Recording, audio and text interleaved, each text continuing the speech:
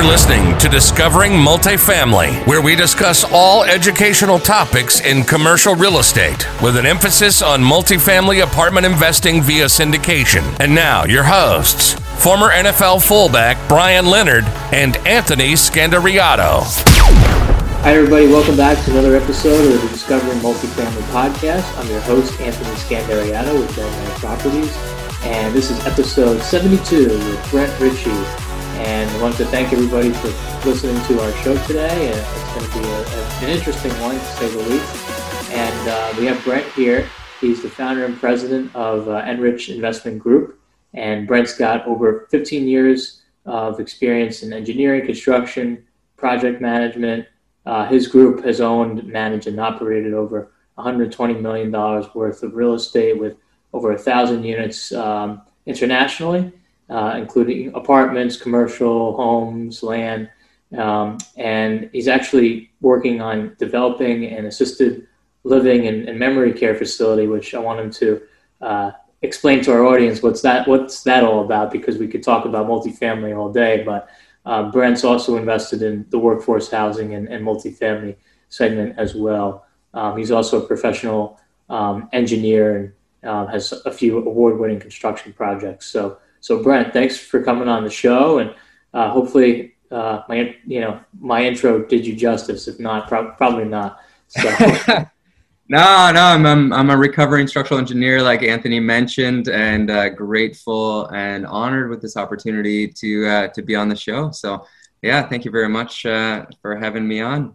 Sure. So, tell us about your multi-experience, and obviously you're working on a ground-up development, which is in a similar space, but it is a different asset class. So can you talk to us about that? Yeah, for sure. You know what? Like a lot of you, we're probably pursuing and chasing a kind of a value-add multifamily, and through some other friends, really learn that what's the best value add you can bring than taking a plot of land and bringing something highly sought after and in need of. So we're constantly seeing a lot more and more people in this space of multifamily, and you're chasing after deals, often second, third, fourth, fifth along the line. We underwrite very conservatively, which is what's allowed us to pursue a lot of deals, but not necessarily win a lot of deals. So really we were looking at, through some different relationships I have, was able to see, okay, pound for pound, okay, if I'm investing this much, putting this much equity together for a multifamily deal, if I look at that same amount of money for assisted living memory care, what does that look like? And, for all of our equity that would be made through this project, but also cash flow and everything else. And so that's where we really saw, this massive opportunity, which is fairly greenfield, and didn't not as much competition in the space as multifamily is. So we're still very much pursuing multifamily, and find out today if there's another project that will be awarded and won. We're seeing at the same point this huge migration of people turning 65. And 10,000 people turning 65 every single day, anticipated to do so for the next 14 years. So the trend is your friend, like the real estate radio guys talk about, and just huge opportunity for us to get into a thriving and growing area. And so that's where we saw a big opportunity in this space, teamed up with an operator from multiple sites all across the entire nation, really identified where we saw was, a project, a site that had entitlements in place, shovel ready for us to kind of bring our investment team along with an operator and a best-in-class architect and developer to really bring this opportunity for our investors. That's great. So tell us about this project. Where is it? What's it called? Yeah, so this one is it's called Serenity Villas, and that is in an area called the Villages. So Villages is kind of Greater Orlando MSA, just about an hour from the airport. And it's a 120 unit, 144 bed specialized memory care facility. Very unique, and we're excited about it. There's the common building, and then there's individual villa style. So it'll be more of a luxury class demographic brought. So it'd be in an A-class product. And just really allow us the opportunity to serve and to care for the people that have really allowed us and created the freedoms that we have, and then we get to enjoy and live in this this beautiful country. So that's where we kind of saw a great opportunity. We're doing something unique in this too. So prior to COVID, which of course COVID is a massive thing and impacting us all, but prior to COVID, we saw a huge opportunity to bring in a very specialized air filtration system that was designed by NASA engineers for the space shuttle and then ultimately the space station. So that's what we're integrating in and using in each one of our villas. We see it as a product that is kind of able to be set apart and should be thriving in what is the fastest growing MSA in the nation. So awesome. So when you're talking about air filtration systems and just the asset class and as a whole in general, I guess a couple questions. So where are you at right now with your construction process? And then number two is obviously COVID, is particularly in Florida, affected, seniors. All over the place, the virus affects seniors. So have you seen an adjustment in strategy, or like you said, you were kind of already working on, these projects with the idea of having that robust airflow system already, that it was kind of, a good thing not a good thing for COVID to happen, but a good thing that you were thinking about it prior to starting construction. So. Yeah, no, really good question. That's something, spot on. It's just relating specifically to the COVID. That was, it was obviously not a terrible thing that's happened into our country and our economy as a whole. But really, the individual villa style instead of your bigger institutional style, just provide more specialized care. But then, on that individual villa style, now we're able to isolate and able to have smaller groups and smaller pairings. And then, the air filtration system, it was at kind of, in the demographic that this would specifically be tailored to.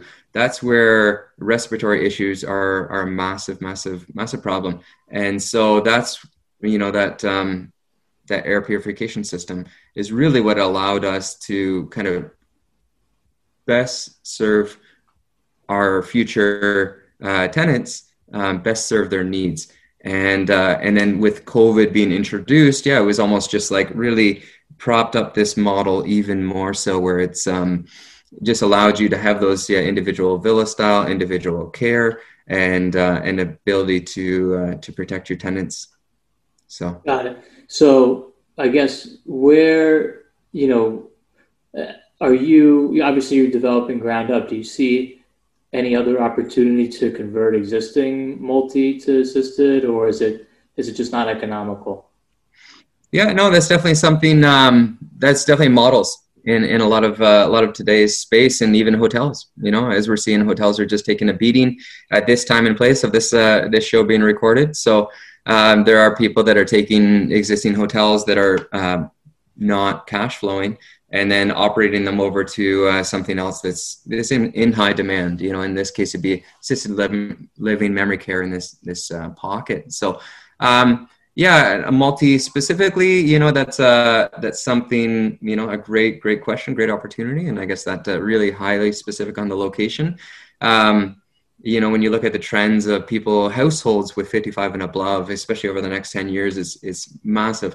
So really, we come from multifamily space, senior living space, and really look to add this to the portfolio and add senior living into the portfolio.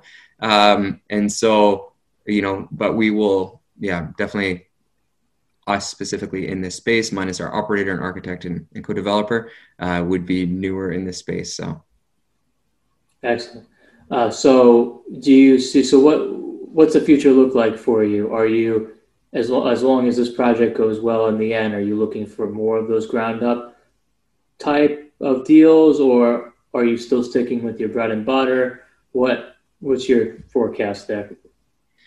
Yeah, no, it's a great question. So really, yeah, we do see continuing in the multifamily space, but staying principled in our underwriting. And so now when you kind of have a few more tools in your toolkit, so you're not limited to, okay, I'm just chasing lower and lower cap rates, right? So we've been chasing some deals and they've gone sub 5, where your Class A developments are kind of a 4.5 to 5.5, depending on the location where you're looking, where you get multifamily Class B, Class C that's trading in low 4 caps, and it's a very crazy time.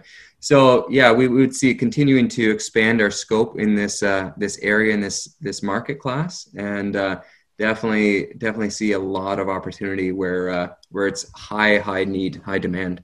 So Right. And so where are your other properties? Where do you see the opportunities? What major metros? I mean, you mentioned Orlando, so is Florida a target of yours? And where else do you currently own? I'm just curious. yeah, so I kind of own and manage in Southeast Phoenix, and then Texas. Actively looking in Texas as well for my business partners listening out there. So yeah, we're kind of looking in really predominant landlord business friendly markets, and so I am the crazy Canuck that's just across the border outside of Toronto, and predominantly do not invest here because it is not landlord or business friendly. Fast growing market, which is great. So you're looking at more of an appreciation play. But in this model, yeah, we'll definitely look in Florida, right? Most net migration per state of any other state. Texas as well is really good as well. Arizona is also a great market. So yeah, we really will be looking and kind of focusing in on those three markets, those three spaces. So. And how do you property manage? Are you going to be managing once the assisted living and memory care is fully up and running? Are you going to be managing that? How does that work? No, like all our assets, I mean, we really see and I love the teamwork and I love the synergy, and I really believe that's where we can all do really well, right? The teamwork makes the dream work, and so just seeing that same play, right? So we got best in class property management companies in each one of the markets where we operate. And same thing with this, right? So partnering up this time, it's actually a partnership and with our operator, but hiring an operator who's kind of a best-in-class operator in this space, and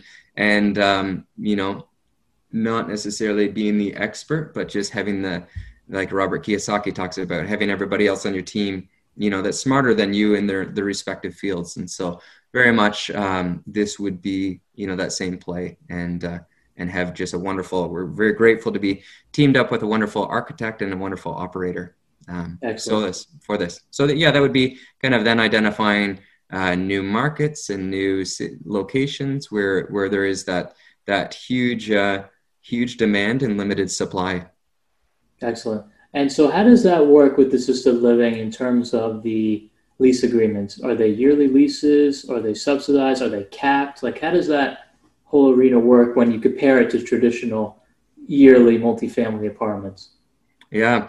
And this one I would defer more to our operator specifically in this. I know the average kind of tenant stay in this specific facility is just over 2 years. But yeah, on their specific leases and strategies and how that looks, yeah, I would definitely be deferring to our operator for that. No problem. And so in terms of, the amenity base too, for assisted living and memory cares, what do they require, outside of the filtration systems that's going to be different than traditional multifamily? That's, workforce housing, so to speak. Is there a difference? Yeah, no, it's very much similar kind of fundamental principle of you're providing a bed, you're providing care, but obviously this is a lot more of a intensive operation, right? So you get 24/7 care, and especially when you're dealing with the assisted living and memory care. So that's where it's highly customized and highly tailored to meet their specific demands and needs, for this age. So very interesting. Maybe we'll have to come back and have our operator on this call as well, and our architect, and they can talk about some of the different therapies and more innovative processes they'll be using, everything from the gardening to light therapies and music, and so it's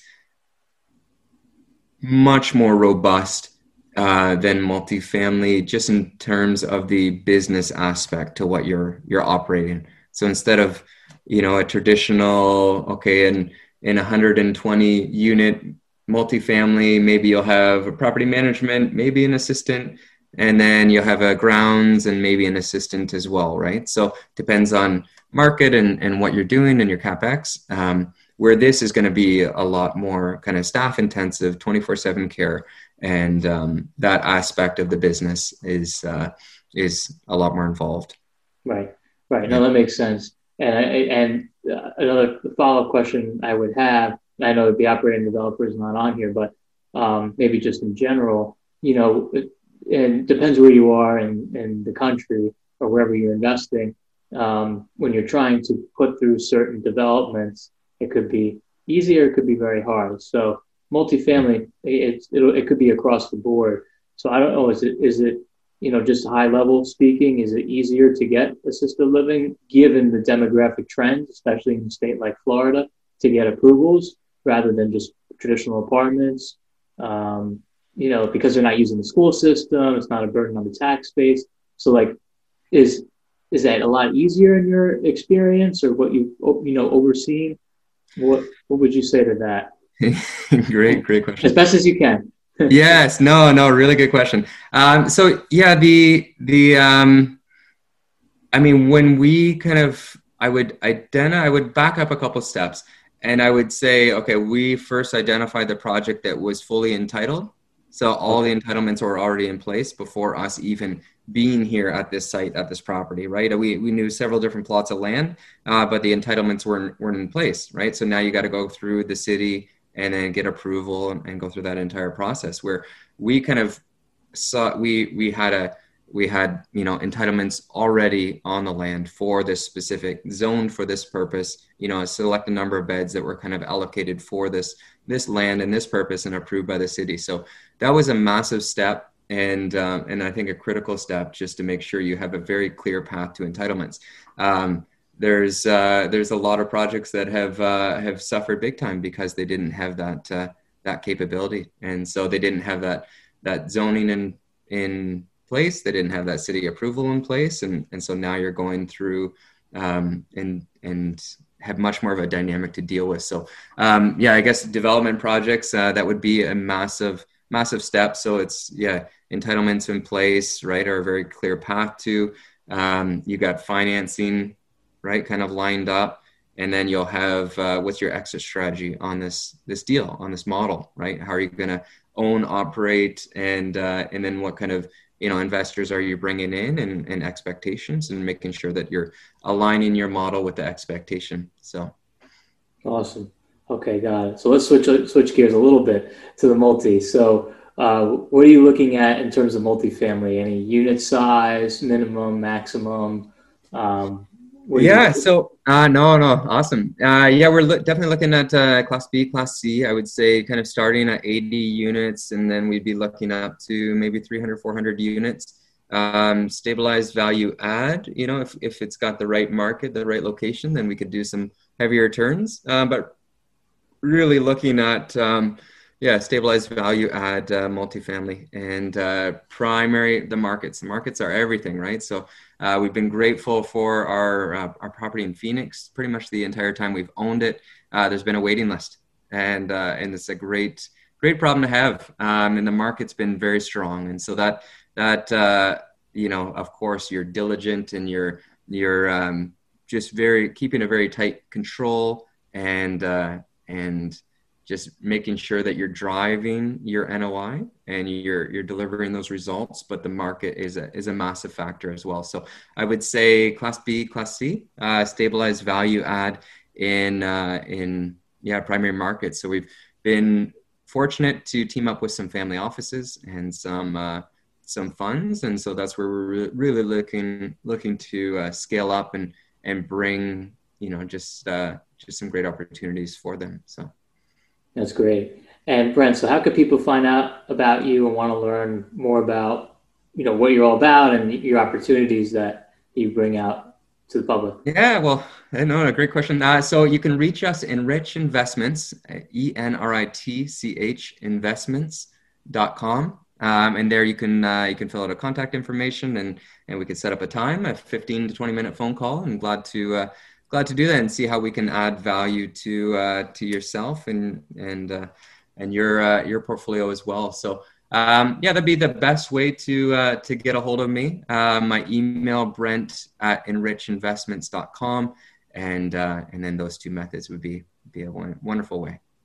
Great. And we'll have Brent's contact information and website and email in the description on iTunes, so anybody can reach out to Brent at any time, which I would encourage everybody to.